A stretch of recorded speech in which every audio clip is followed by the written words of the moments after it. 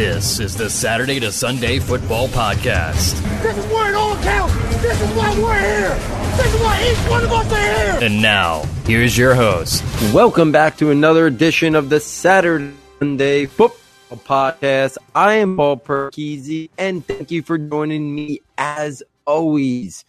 The NFL draft is less than a month and a half away now. Free agency is set to kick off. And here at Saturday to Sunday, we are rounding out our Tier Buster series with the 2021 wide receiver class. If you have missed any of the previous 3 episodes, Matt was here able to join me on those 3 episodes, and we went through and discussed the quarterbacks, the running backs, and the tight ends. And tonight, solo, I am going to run through my wide receiver tiers, which is without a doubt the deepest of the skill position classes in this upcoming NFL draft. But before I dig into the wide receivers, I kind of wanted to talk about, this is a developing process, right? This year is more unusual than any other year. We're circling back to 2019 film, more, the limited availability of film from 2020 season. We're watching more, we don't have the combine, in the traditional sense. There wasn't the Shrine Bowl. So even as we're doing these Tier Buster shows, I'm almost finished.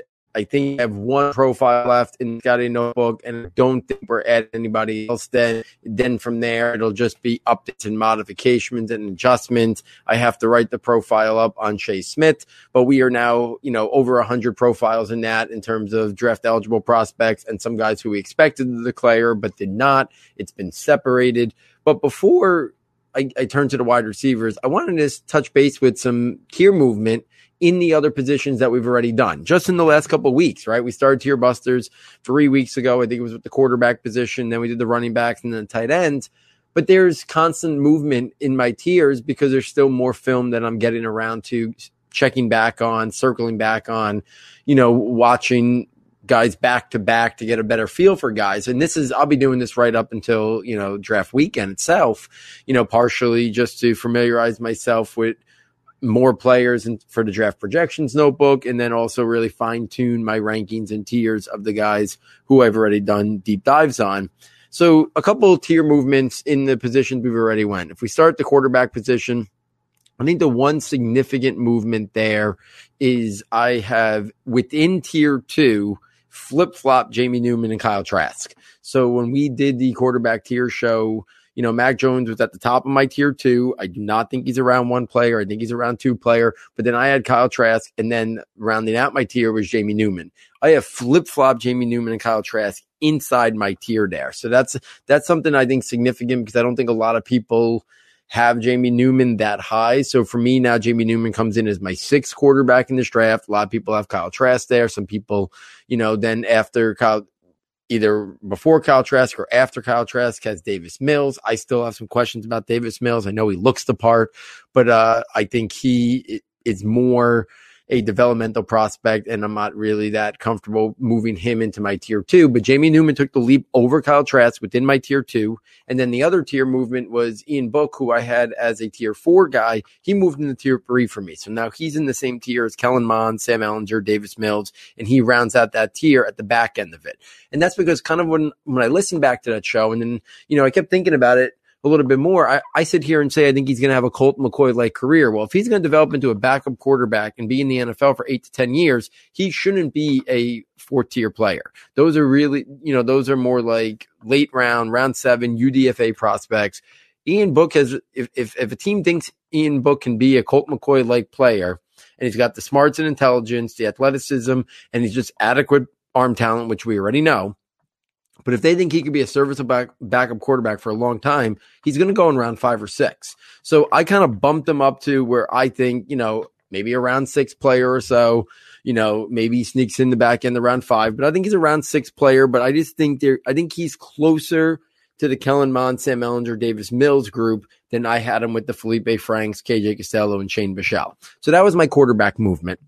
At the running back position, I think the biggest change since we did the running back show was Kenneth Gainwell jumping into tier 2. So Kenneth Gainwell jumps into tier 2 ahead of Trey Sermon for me, but I think those guys are very interchangeable. But the big thing is that Kenneth Gainwell moved in. He was the guy that I talked about with Matt on the podcast as a guy who I thought could jump into tier 2. I think he belongs in tier 2. I think tier 2 is kind of, you got Javonte Williams is a little bit more towards almost tier 1 than he is to the rest of the guys in tier 2, but I don't think he's a first round guy. So that's why I have him in tier 2. But I now think the margin between Michael Carter, Kenneth Gainwell, and Trey Sermon is very small. I like Michael Carter the best, but then I think Trey Sermon and Gainwell are very much scheme dependent and what you want. You want that more physical between the tackles, occasionally to the outside style runner. And Sermon, he's your guy. If you want that guy who could be a really prolific pass catcher out of the backfield and offer home run threat, that's Kenneth Gainwell. Gainwell's been a little out of sight, out of mind, and I think that's kind of why he's fallen down. But I think he belongs in that tier with those guys.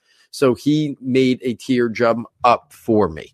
Besides that, other things that have been small movements. Khalil Herbert, still don't have him in tier 3 where I have Chuba Hubbard, Demetric Felton, and Javian Hawkins, but Khalil Herbert moved up a little bit in my tier 4. I still like Puka Williams, Larry Roundtree, and Jamar Jefferson round out that tier as well. Jamar Jefferson's still getting a lot of love. He's a guy that I still want to circle back to and see if I'm a little bit too low on him, but I know Jameer Jefferson and Khalil Herbert have a lot of fans in the draft Twitter community, even in more of the major draft community in terms of those two guys. But I'm not ready to put them on the tier with Chuba Hubbard, Demetric Felton, and Javian Hawkins. And many people might have Demetric Felton now pushed into their wide receiver tier. I still have him there in the running back tier. But Hubbard, Felton, and Hawkins, I see game-breaking speed and big playability. I see pass-catching ability for Hubbard and Felton. So I just didn't feel comfortable moving Herbert or Jefferson into that tier. So to me, they belong in that specialized role, depth to part of a committee where I have Jared Patterson, who does have some pass catching ability, but small school guy, Puka Williams, who I like his versatility, pass catching, change of pace. So I still am there with Khalil Herbert and Jameer Jefferson. So the biggest change in the wide receiver tier, in the running back tiers, is obviously Kenneth Gainwell going up. And then not much change at the tight end position. That was our most recent position, and there hasn't been any movement yet in there. So those are just some small tier jumps and tier movements that I wanted to kind of keep you in the loop on, just to let you know that this is a developing process. What you heard from me in terms of my tiers in February is probably not what it's going to look like by the time draft night rolls around. So if you have the notebooks, constantly be checking. It tells you, when they've been updated last, and quickly can scan it to see if there's been any tier movement, guys moving up, moving down. You can see my rankings as well there for all the 4 skill players. So let's transition this over to the wide receiver position. And a lot to talk about here in terms of the wide receivers. So let me give you the breakdown first of our tiers. And since I'm running solo tonight, I'll break this up like this. I'll talk about what makes up tier 1, who's in my tier 1, and then we'll go back and I'll read through what consists of our tier 2, who's in it, and we'll go like that just to kind of break it up a little bit rather than me reading off what makes up our 5 tiers and then just rattling off names for the rest of the show. So for us, our tier 1, we consider it a potential first-round selection in the NFL draft. We obviously know some guys could fall, into the top part of round 2, but we think they have round 1 potential. We think they are potentially a top 8 dynasty rookie pick. Obviously, if there's a bunch of them, like this year there's a bunch, which means they might not all go in the top 8, right? Especially depending on if it's super flex or that. So it's really a top 8 round 1 dynasty rookie pick. And we think they should be an immediate starter at the next level in 2 wide receiver sets. Now, obviously, guys, we know that the base packages for so many teams now have turned into 3 wide. So should be an immediate starter, can look at in a variety of ways. Maybe it's an immediate starter in 2 wide sets, 3 wide sets. They move guys in around so much. But when we made these tiers, it was more should be an immediate start at the next level. And I do think that you can make the case that it's either in 2 wide or 3 wide receiver sets. So that's what makes up our tier 1. So now, players in tier 1 for me. Ja'Marr Chase out of LSU, Devonta Smith out of Alabama, Jalen Waddle out of Alabama, Rondale Moore out of Purdue, Rashad Bateman out of Minnesota, Terrace Marshall out of LSU, and Kadarius Toney out of Florida. Even in this tier, I was fortunate enough to be on the Fantasy Joe's podcast a couple of weeks ago. In this tier, I think you could divvy it up into a 1A and a 1B. I truly believe that. For me, there's a tier break after Ja'Marr Chase, Devonta Smith, and Jalen Waddle. I think those guys warrant top 10, top 12 consideration. I think all 3 of them are gone by the time the Giants finish picking at pick 11. I don't think any of those wide receivers are sitting there for pick 12. So I think those guys are top of the draft tier 1 wide receivers. The other guys I think are somewhere from, the teens, late teens through pick 32. I think they warrant consideration in that part of the draft. So for me, Ja'Marr Chase, I know he's been a little bit out of sight, out of mind, but prolific season last year, can do it all. He's got a little bit more, obviously, size and frame than Devonta Smith. Great route runner, not a blazing speed. He's fast. He's got great play speed, but he's not a guy who was going to run a 4.3 or 4.35. He was probably going to be in that 4.45 to 4.49 range. But his body control, his ball skills, his route running, his ability to adjust at the catch point in air, so many things about Ja'Marr Chase, his clean releases, his footwork. There's not much that Ja'Marr Chase doesn't check off in terms of high-level skill. So he's at the top in my tier 1. Devonta Smith, I did a whole podcast with the Rookie Fever podcast on Devonta Smith. I strongly suggest you checking it out. But Devonta Smith, ridiculous season. He went back to school. He proved someone like me who thought it was crazy to go back to school when I thought he was locked in for a pick between 20 and 40 last year. He goes back to school. He absolutely kills it, wins the Heisman Trophy, wins the national championship. I know people have concerns about frame. I know people have concerns about BMI. I'm not concerned about it. I think he's an outlier. He reminds me of Marvin Harrison. The size and frame didn't impact Marvin Harrison. I do not think it'll impact Devonta Smith. Do not compare him to Marquise Brown. I still like Marquise Brown. I still think Marquise Brown's going to be a good player, but Marquise Brown is a completely different player than Devonta Smith. Marquise Brown, his calling card was his ability to get vertical and win on the long ball. I think Devonta Smith is way more nuanced than Marquise Brown. I think he's one of the better route runners. I think his releases are great. I think his ability to get off the line of scrimmage, I think, is great. I don't think his size hinders him. You see him at times even go up and show ability to show good play strength at the catch point. I don't think he gets knocked off his routes. A lot of times you can't even catch him and stay with him. So I don't think the size and physicality, you want to put a big physical defender on him. I think he's going to use his speed, his footwork, his craftiness, and he's going to create separation. His separation quickness is great. His play speed is great. Everything about Devonta Smith, he showed it when Jalen Waddle went down. He could be the focal point. Know the defenses were going to be honing in on him. It did not matter. Devonta Smith is my number 2. But right there, Jalen Waddle, number 3 for me in my tier 1.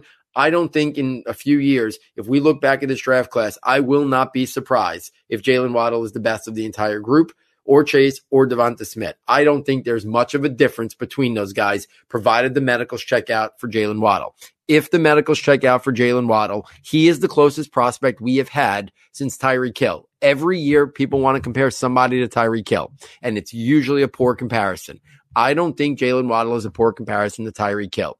His speed translates as better than anybody else I've seen, I think, from the college game to the NFL in terms of what we see. His time speed translates to football speed, play speed, his ability to win vertical, his ability to, on a manufactured touch in the short to intermediate range, take it the distance, the tactical value he brings, the fact that defenses will have to account for him on every single play. And even for a smaller guy, play strength is good. Toughness is good. The ability to go up and win it at the catch point. He's not afraid to mix it up, just like Tyreek Hill. Tyreek Hill might be a little bit more fluid in his lateral movements, in his releases, but Jalen Waddle, I think, still has room to grow there and develop. I think he's the closest thing we've had to Tyreek Hill since Tyreek Hill's been dominating the NFL league. So those 3 wide receivers make up the top of my tier 1. The second part of my tier 1, Rondale Moore, Rashad Bateman, Terrace Marshall, Kadarius Toney. Rondale Moore, again, been a little out of sight, out of mind. I think he could still be a high-level impact player in the mold of a Deebo Samuel or DJ Moore. He's got a different body type, than Deebo Samuel a little bit, but I still think he's almost got that build to him, even for a smaller guy. You're going to do different things with him. You're going to manufacture touches, the jet sweeps, the end the rounds, the touch passes. He can win at the catch point. I like his toughness and physicality to go up and get it, even at his size. But Rondale Moore, to me, reminds me a lot of DJ Moore, Deebo Samuel. You blend them together, that's who I think Rondale Moore is. Rashad Bateman, he's a guy who I think is going to go later than he should. He might go around 2. I think it's going to be a mistake because before the year started, he was right up there behind Ja'Marr Chase as the number 2 wide receiver in this class.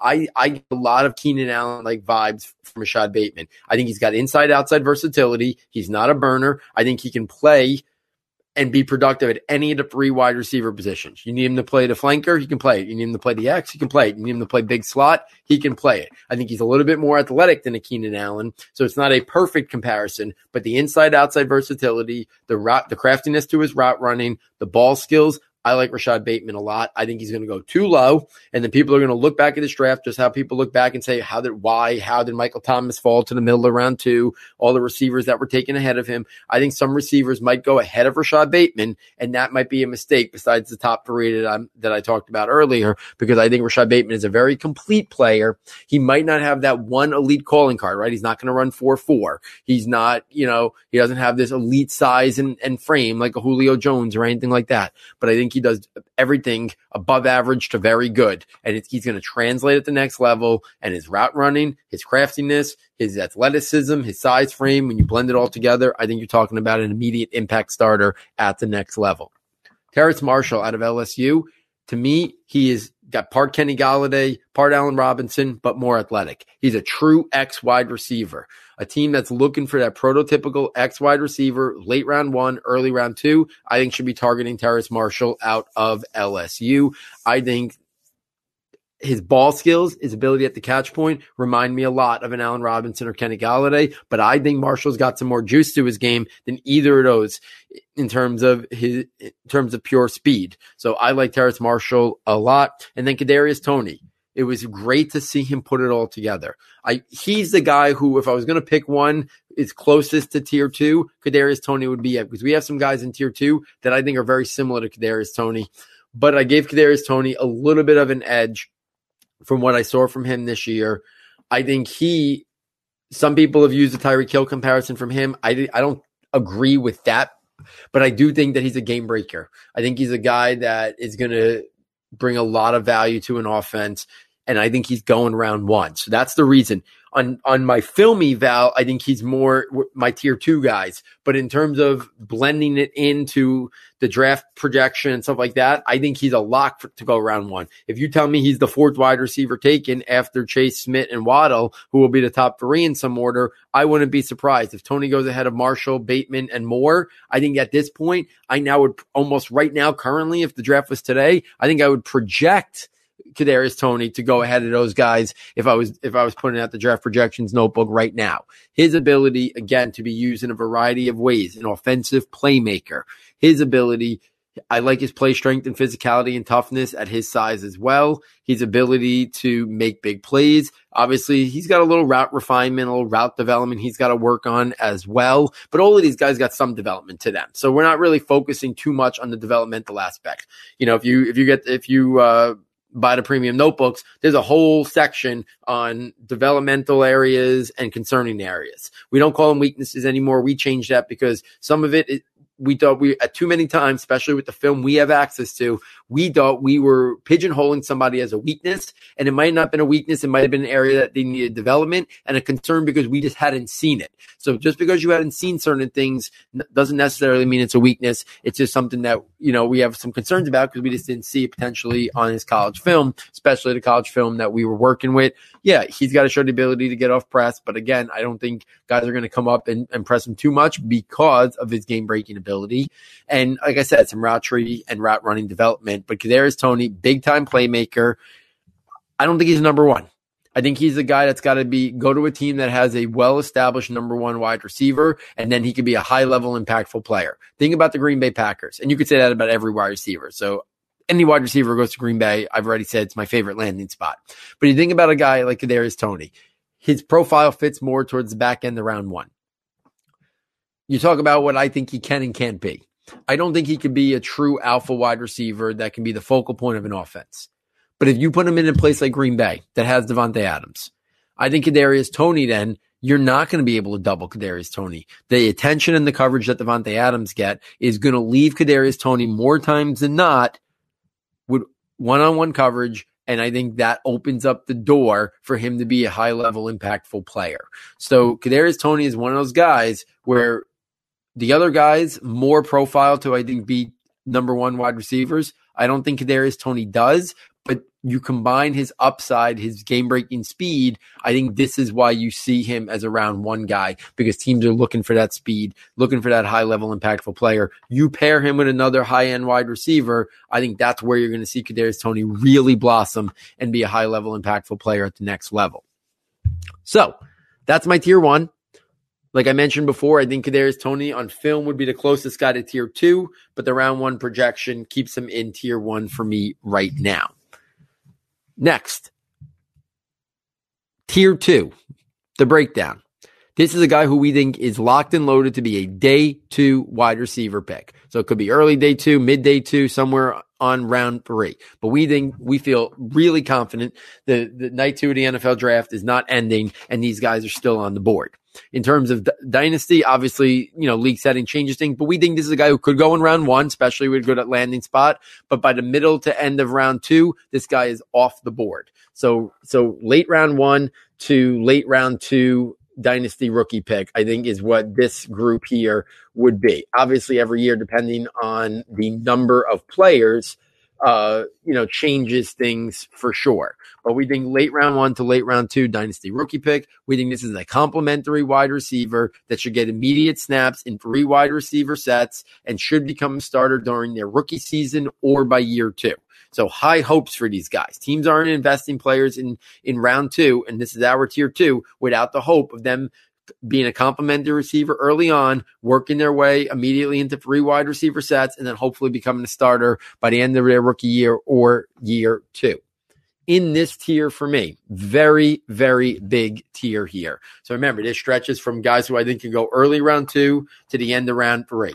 We got Elijah Moore out of Ole Miss, Amon-Ra St. Brown out of USC, Tylan Wallace out of Oklahoma State, Tutu Atwell out of Louisville, Dwayne Eskridge out of Western Michigan, Cade Johnson out of South Dakota State, Seth Williams out of Auburn, Tamarian Terry out of Florida State, De'Ami Brown out of UNC, and Amari Rogers out of Clemson. If I start at the top, Elijah Moore, he's the guy closest to Kadarius Toney. It's part of the reason why I struggle with whether or not Kadarius Toney should be in my tier one or my tier two. The reason why I put him at the end of tier one is I think he's going round one. On talent alone, I think Kadarius Toney and Elijah Moore are almost even. I give the slight edge to Kadarius Toney. Slight edge. Okay, but I think Elijah Moore is right on his heels. If I was going to put one more guy into my tier one, it would be Elijah Moore. If I was going to bring one guy off my tier one to put right at the top of my tier two with Elijah Moore, it would be Kadarius Toney. So Elijah Moore, obviously a prolific season. He's a slot guy. This is a guy who's going to make his living, but he's a vertical slot player. Think Tyler Lockett. Think somebody like that who can get vertical from inside the slot, get great separation quickness, good route runner, can be a guy that can win at all 3 levels of the field from inside the slot. That is who Elijah Moore is. Obviously, sure, he's on the smaller side, stuff like that. But I think he's a guy who is going to be an impactful player. I think he immediately plugs in as your 3rd wide receiver, your starting slot, and then you're not going to want him off the field too often because of his big playability. So I think he quickly is going to earn a significant role. I love Elijah Moore's game. Amon-Ra St. Brown out of USC. He's a guy who is just flying under the radar. And I don't know if it's the NFL being hush-hush because they want to get him in their team, but whatever it is, he just doesn't seem like he's getting talked about a lot. And he's a guy who I think if you're going to make a list of pro-ready wide receivers, Amon-Ra, you don't get past your top 5 without putting Amon-Ra St. Brown. So to me, Amon-Ra St. Brown is as pro ready as any other 4 wide receivers you want to pick in this draft class. He's got inside-outside versatility. He's got good ball skills, good body control, good hands, smooth movement skills. He's not a burner.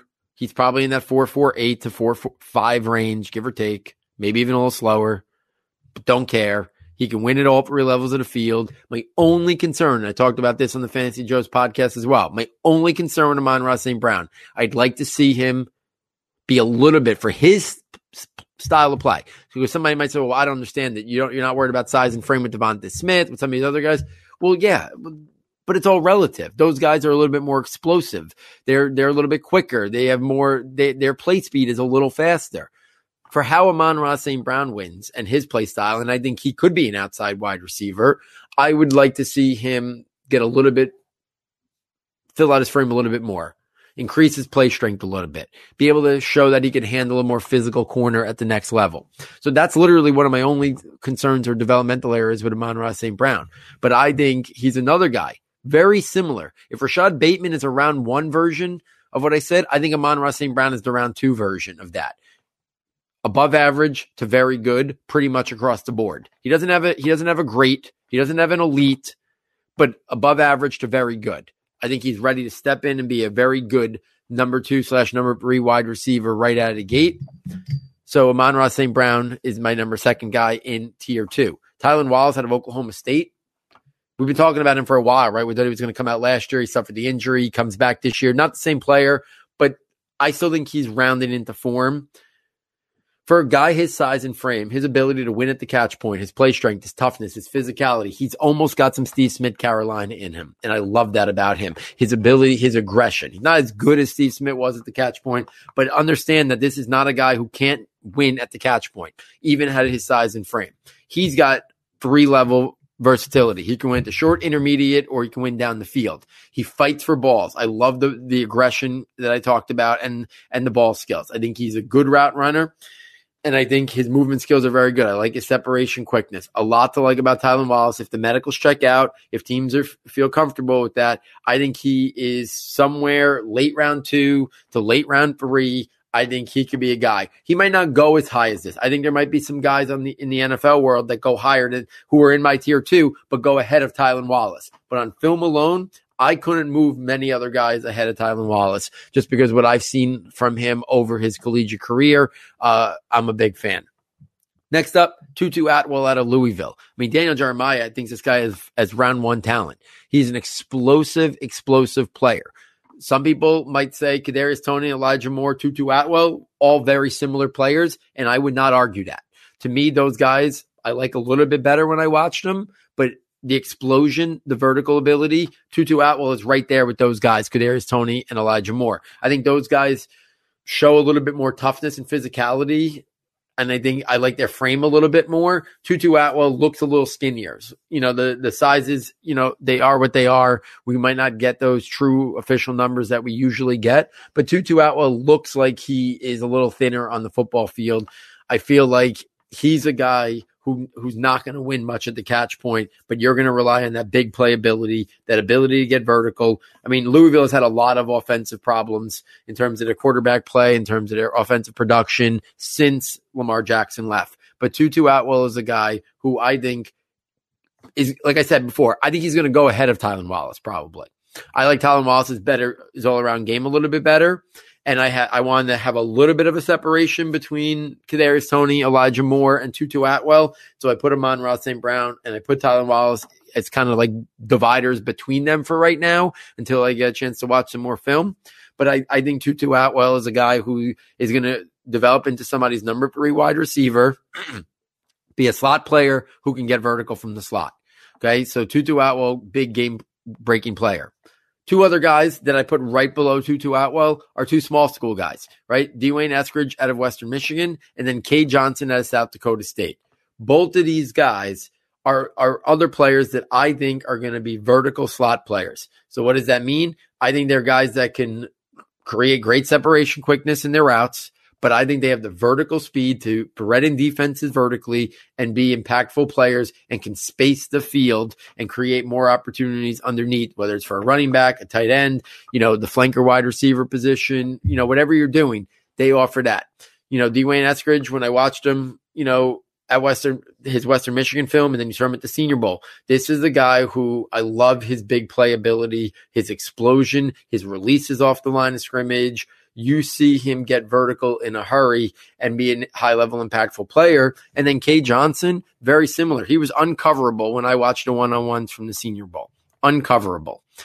As soon as I watched him play from the Senior Bowl, and then I circled back and found some South Dakota State film, he reminds me the same way I felt about Deontay Johnson coming out of Toledo, and I thought Deontay Johnson coming out of Toledo was a round 3 pick. He went a round 4 pick. He went even higher to the Steelers than I expected him to that year, and they loved him. I think Kay Johnson is going to surprise people. Dane Brugler and Len Zerline on one of their Prospect to Pros great podcasts, they talked about they don't think Kay Johnson is getting out of round 3, and I agree with them. I think Kay Johnson's a round 2 player. I think he's a guy who profiles very similarly to Deontay Johnson coming out of Toledo. He gets me excited at the prospects of him being an impactful player at the next level, whether it's in the return game, he can be impactful, whether it's in the short to intermediate game or manufacture touches, or the ability to get vertical as well. Next couple guys in this tier, a little bit different style player. You got Seth Williams and you got Tamarian Terry. I'm going to talk about those two guys together. Seth Williams, to me, is a blend of Alshon Jeffrey, Mike Evans style player.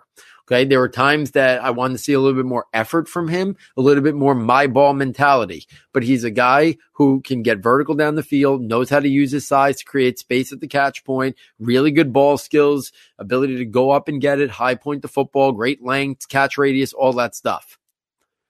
A little bit more aggression is what I want to see out of Seth Williams. If I saw a little bit more effort, a little bit more aggression when I watched him, I think he could be a top 50 player. But really high level, like I said, on that spectrum of Alshon Jeffrey to Mike Evans, right? If he was Mike Evans, then he should be in the first round. If he's Alshon Jeffrey, day 2. That's the spectrum I see for Seth Williams. Now, Tamarian Terry's an interesting one. I'm going to say right now, he's not going from anything, unless everything I've read is wrong, he's not going on day 2. He's just not. A lot of people have him way down their draft boards, round 5, round 6. The way I felt about Donovan Peoples-Jones last year and thought he should be a late round 3 pick is how I feel about Tamarian Terry. I think the offense at Michigan held back Donovan Peoples-Jones. I strongly think the offense at Florida State held back Tamarian Terry. Because if you watch Tamarian Terry's top plays and you watch him, he looks like a top 20 wide receiver in this draft class. He looks like a prototypical X wide receiver that should be in the same conversation as Terrace Marshall. Because there was a point in time I had those guys basically back to back in my rankings. Now, this year, when everything going on, Tamarian Terry fell a little bit. But I don't think it's as much as people think. I really think the Florida State offense, the quarterback play, the coaching, I think it has hurt Tamarian Terry. He's going to be my number 1 sleeper in the draft out there. But if Tamarian Terry goes in round 5 or round 6 of the NFL draft, I'm going to try to get him on every one of my dynasty rosters somewhere in round 3 or round 4. Because when I watch him play, I mentioned before with Terrace Marshall that he had that Kenny Golladay, Allen Robinson, but more athletic. Tamarian Terry, the same thing. Go watch Tamarian Terry film if you haven't watched a lot of him. And this guy wins vertically down the field. You see him when he opens his stride lengths to have good speed and explosion once he gets the ball vertically down the field. I think he has great length, great catch radius, the ability to adjust, good body control. I really like Tamarian Terry. I don't think he's going to go in the top 100 picks, but I couldn't move him out of this tier, even though this tier is mostly supposed to be allotted for guys who I think are going to go in the first on day 2 of the draft, because I think his talent level is worthy of a round 2, round 3 pick, regardless of where he's going to go in the draft. And I wanted to make sure that it was clear what I thought of his talent level. So Tamarian Terry is the guy I'm a big fan of. I know he's going to fall. I'm still going to target him wherever I can. De'Ami Brown out of UNC, another guy, a vertical receiver. I don't like him as much as Tamarian Terry or Seth Williams. He's definitely going to go higher than Tamarian Terry. He might go higher than Seth Williams. I like his ball skills. I like his body control, his ability to adjust. I don't think he's got great speed. I think he's got good speed. I think he's okay for a guy his size. So I don't think he's a game breaker, but I like him at the catch point. I think he can win vertically down the field. So I think De'Ami Brown is a guy somewhere in round 3. Think about where Gabriel Davis went last year. I think De'Ami Brown and Gabriel Davis are very comparable players in terms of what they can be asked to do at the next level.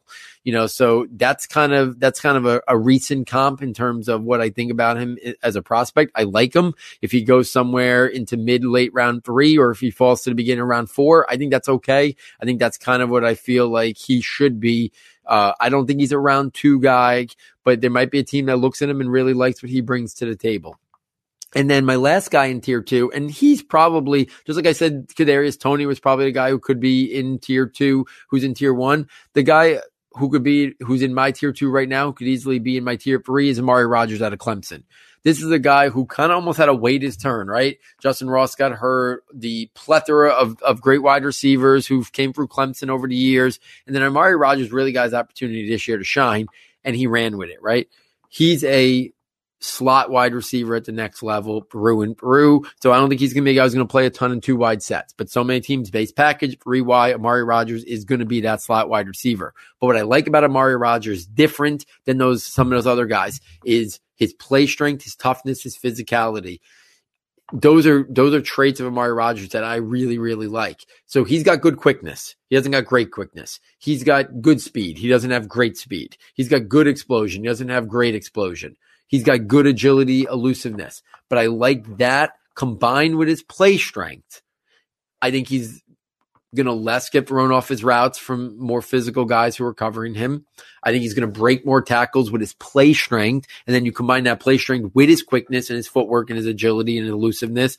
I think he's a plug and play. Is he going to be a high level, great production stats guy at the next level? No. But is he going to be a guy who's a rock solid number 3 slot wide receiver who you can do some of those jet sweeps and manufacture touches, keep the chains moving, occasionally have a big play? But I like Amari Rodgers, for what I think he brings to the table, which is that productive slot wide receiver who has got a little bit more size and frame and play strength to him than maybe some of these other a little thinner guys who are going to win more vertically down the field. But there are some limitations or maybe concerns about their frame holding up at the next level. And more physical guys, could they throw them off their route? I don't think that's going to be an issue for Amari Rodgers. So that's my tier 2. If we keep this moving, and I'll go through tier 3 and tier 4 somewhat quickly, and then really just scratch the surface on tier 5. Anybody that you really want to know more of, it's in the notebook, or reach out to me on Twitter. Gladly discuss players there as well. So my tier 3. I think this is a late round 3. So some of these guys could sneak in the back end of the top. I think now the compensatory picks were announced, so it's going all the way to 106 picks in the first 3 rounds. So some of these guys could definitely sneak in the last third or half of round 3, or I think they're going to go on round 4. To me, I think this is a late round 2 to late round 3 dynasty rookie pick. So late round 3 to late round 4 dynasty rookie pick. I think these players possess at least one starter trait, but have lacked consistency and execution in certain areas of their game. Keywords for this tier are potential, which means development is needed. Have a chance to develop into a top 3 wide receiver in the future. So again, late round 3 to round 4 NFL rookie pick, late round 2 to late round 3 dynasty rookie pick. Upside, potential, has a chance to develop into a top 3 wide receiver. A lot of teams use 4 wide now, so guys in this range might be the 4th wide receiver on a team, and that would be considered productive at the next level. In this group, I have Shi Smith out of South Carolina, Amir Smith-Marset out of Iowa, Anthony Schwartz out of Auburn, Marquez Stevenson out of Houston, Daz Newsome out of UNC, and Nico Collins out of Michigan. I think we can group guys like Shi Smith and Daz Newsome together. They are slot players. I think Daz Newsome offers a little bit more vertical potential from the slot, similar to guys I've talked about before, right? Similar spectrum to the Elijah Moore, the Tutu Atwell, just maybe not as skilled. So he's one tier behind, but I don't think it's massive in terms of the style of player he is, Daz Newsome, compared to those other guys that I talked about.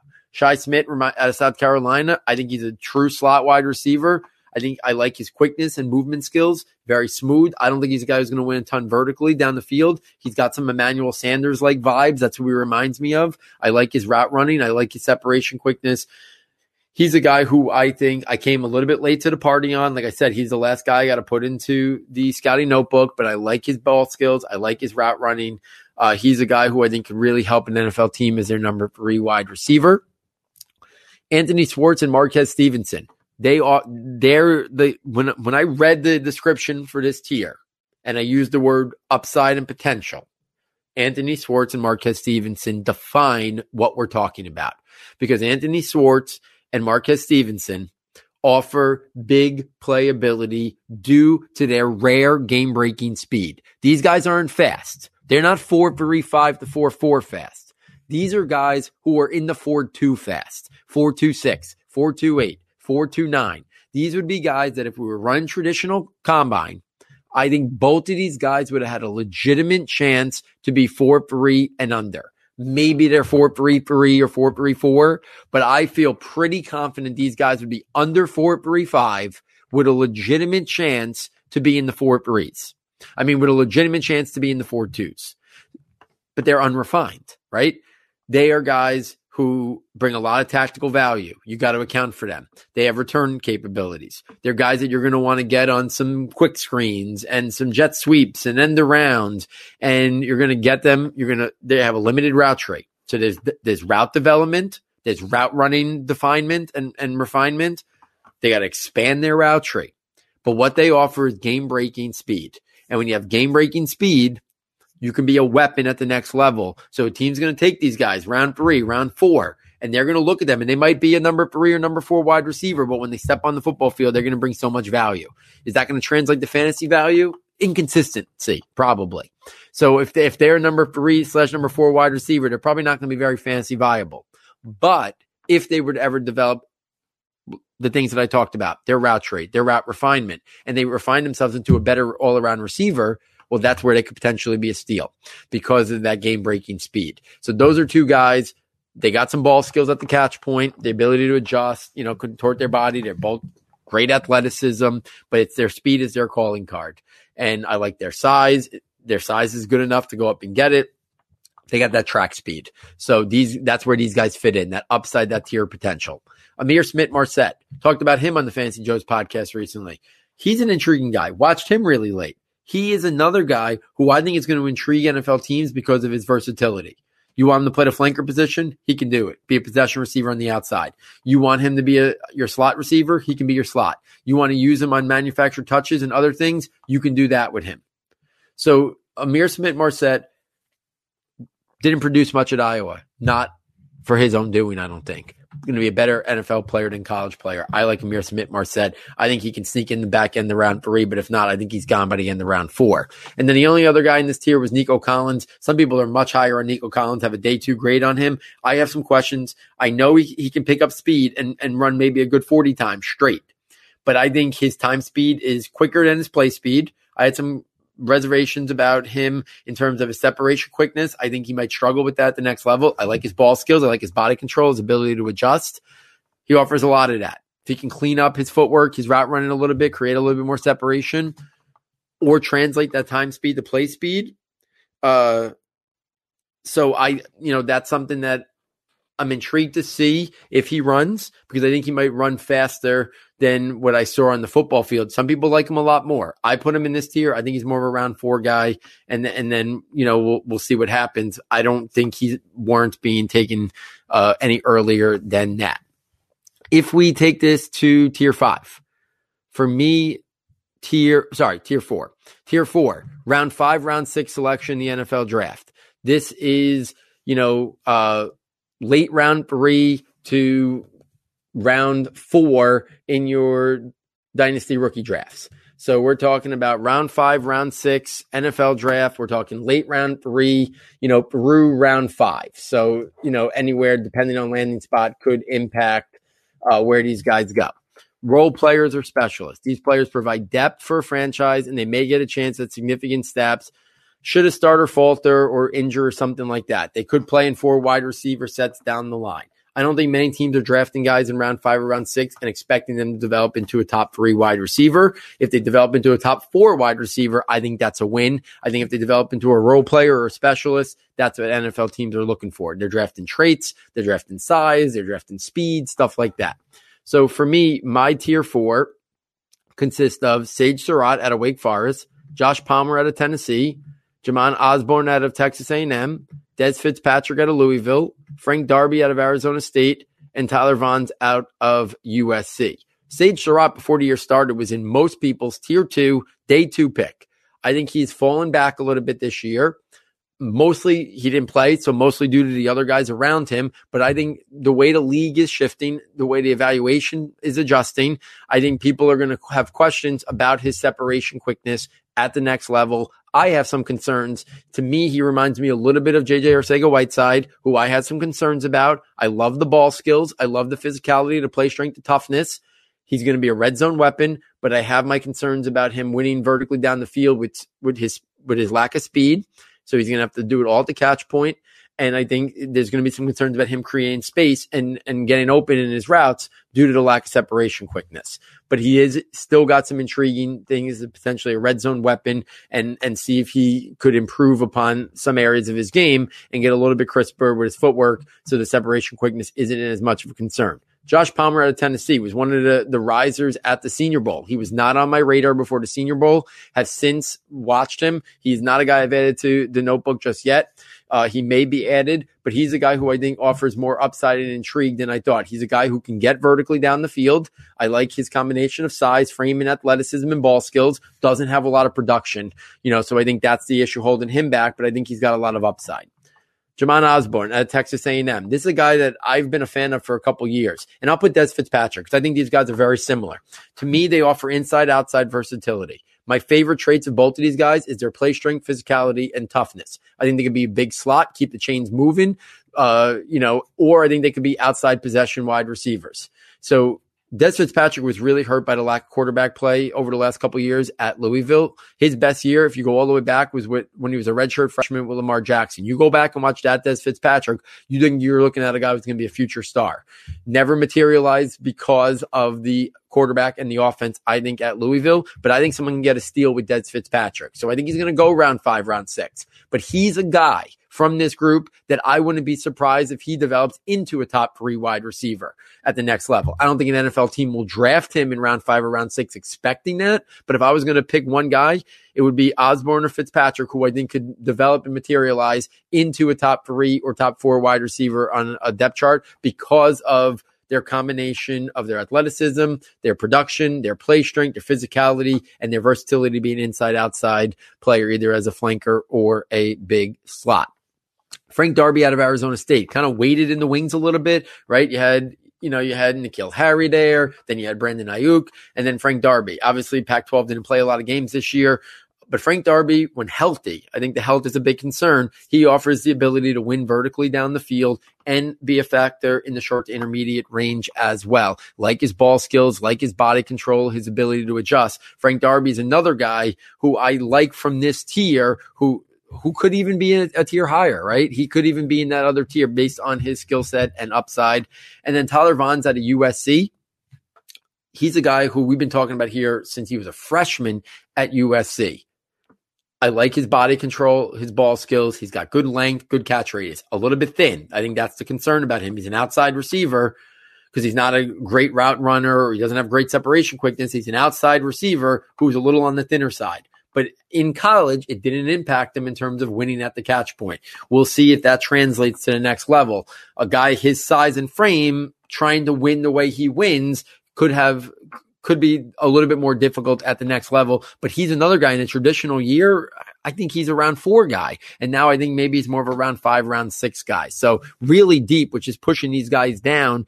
I didn't want to have everybody as tier 3 guys thinking everyone's going to be in the first 4 rounds, right? We're trying to, we're really trying to differentiate these guys the best we can.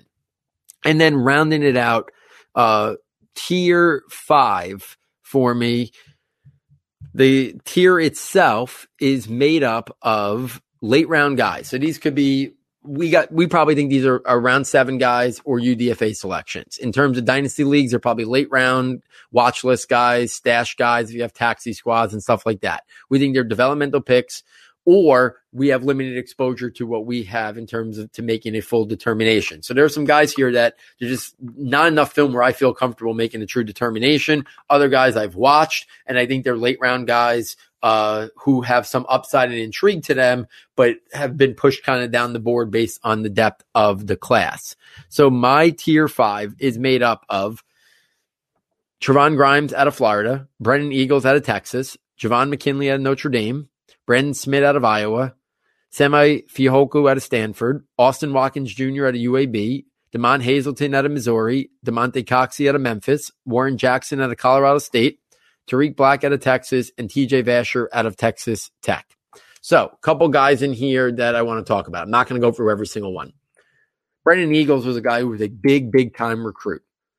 He's got the size, got the frame, got the ball skills, got the body control, the length, the catch radius. I have questions like I have about Sage Surratt about his athleticism, his speed, his separation quickness. So I think he's going to push down the board, but he's got an intriguing set of ball skills at the catch point and the length and catch radius where maybe he could develop at the next level. DeMond Hazleton out of Missouri. When I watched him before the season started, I was surprised that he was a more well-rounded receiver than I thought. I didn't think he had anything in the very good category, but I thought that he had a lot above average to good. I think a solid wide receiver. Wouldn't be surprised if Hazleton kind of develops into a guy who could maybe push his way into being a number 4 wide receiver on a roster. Warren Jackson out of Colorado State intrigued me from this group. Really long. Thought he was going to come out last year. Great length, great catch radius, ability to high point, body control. But just like I talked about for Brennan Eagles, I have some concerns about separation quickness. I have some concerns about winning vertically down the field when he only is going to rely on ball skills at the catch point and his size and frame. But really productive, couple years at Colorado State.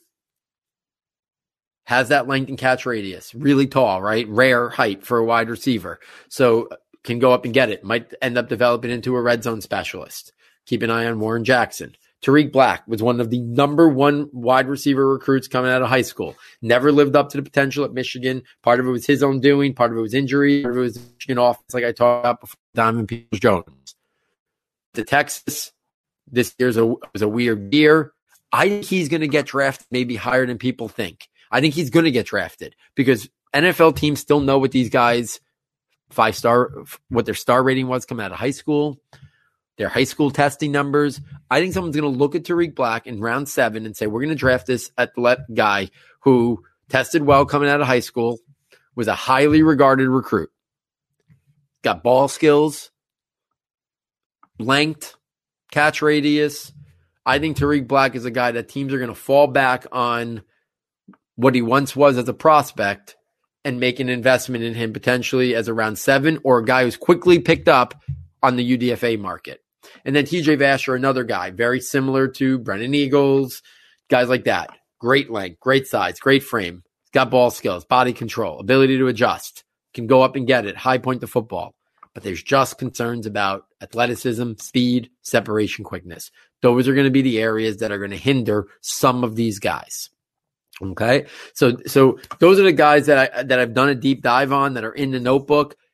I'm still circling through, and I need more exposure to Javon McKinley to get a better read on him. Brandon Smith out of Iowa, guys like that.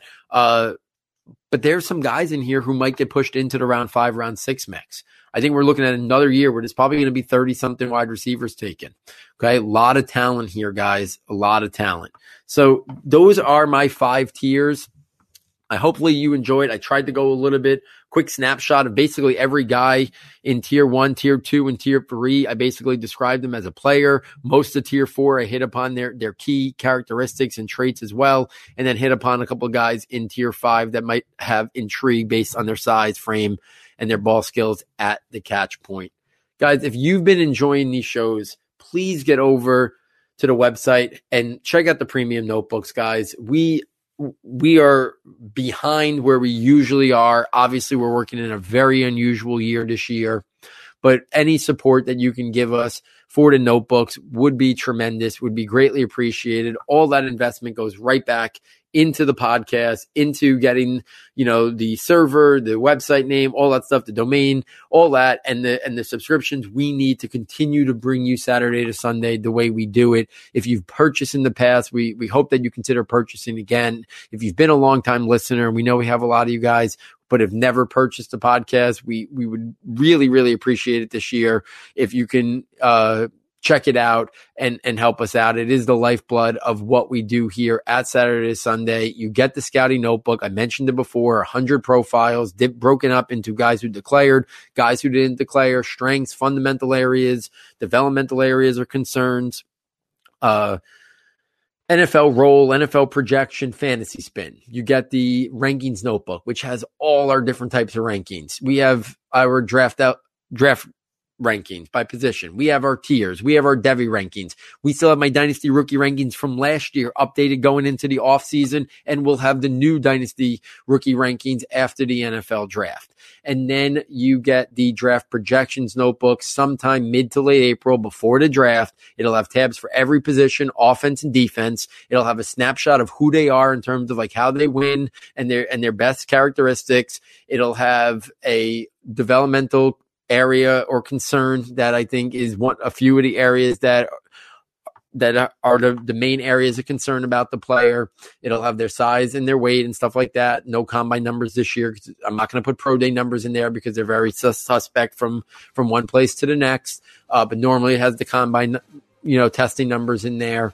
And then that will be ranked by everything I am hearing from the best in the industry to try to give you a preview of how it's going to happen on draft night. Not my rankings. You want my rankings? You can go look at the the rankings notebook. But how I expect it to go from everything I'm hearing by position, and then 3 tabs, me projecting what 32 players will go in round 1, what players will go in the first 3 rounds, which we now know is 106 picks. And then I think it's 260 picks in the NFL draft this year. A tab, me trying to predict every single player that gets taken on draft weekend. We've had really good success being in the 200 to 215 range in terms of predicting the entire draft, in terms of players that are going to be taken.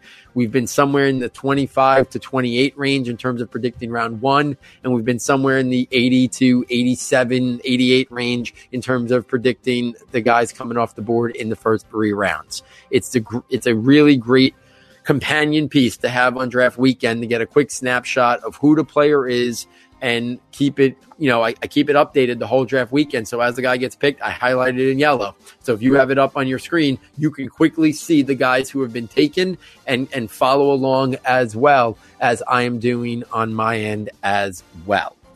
So hopefully you enjoyed the Tier Buster series as always, as much as we like to bring it to you.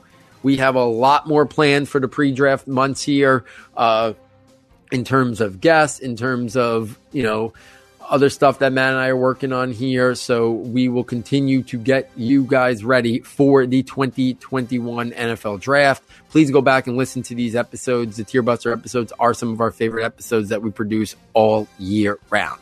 So on behalf of Matt, on behalf of our sound tech engineer, David Nicano, and myself, thank you for joining us. And I look forward next time taking you from Saturday to Sunday.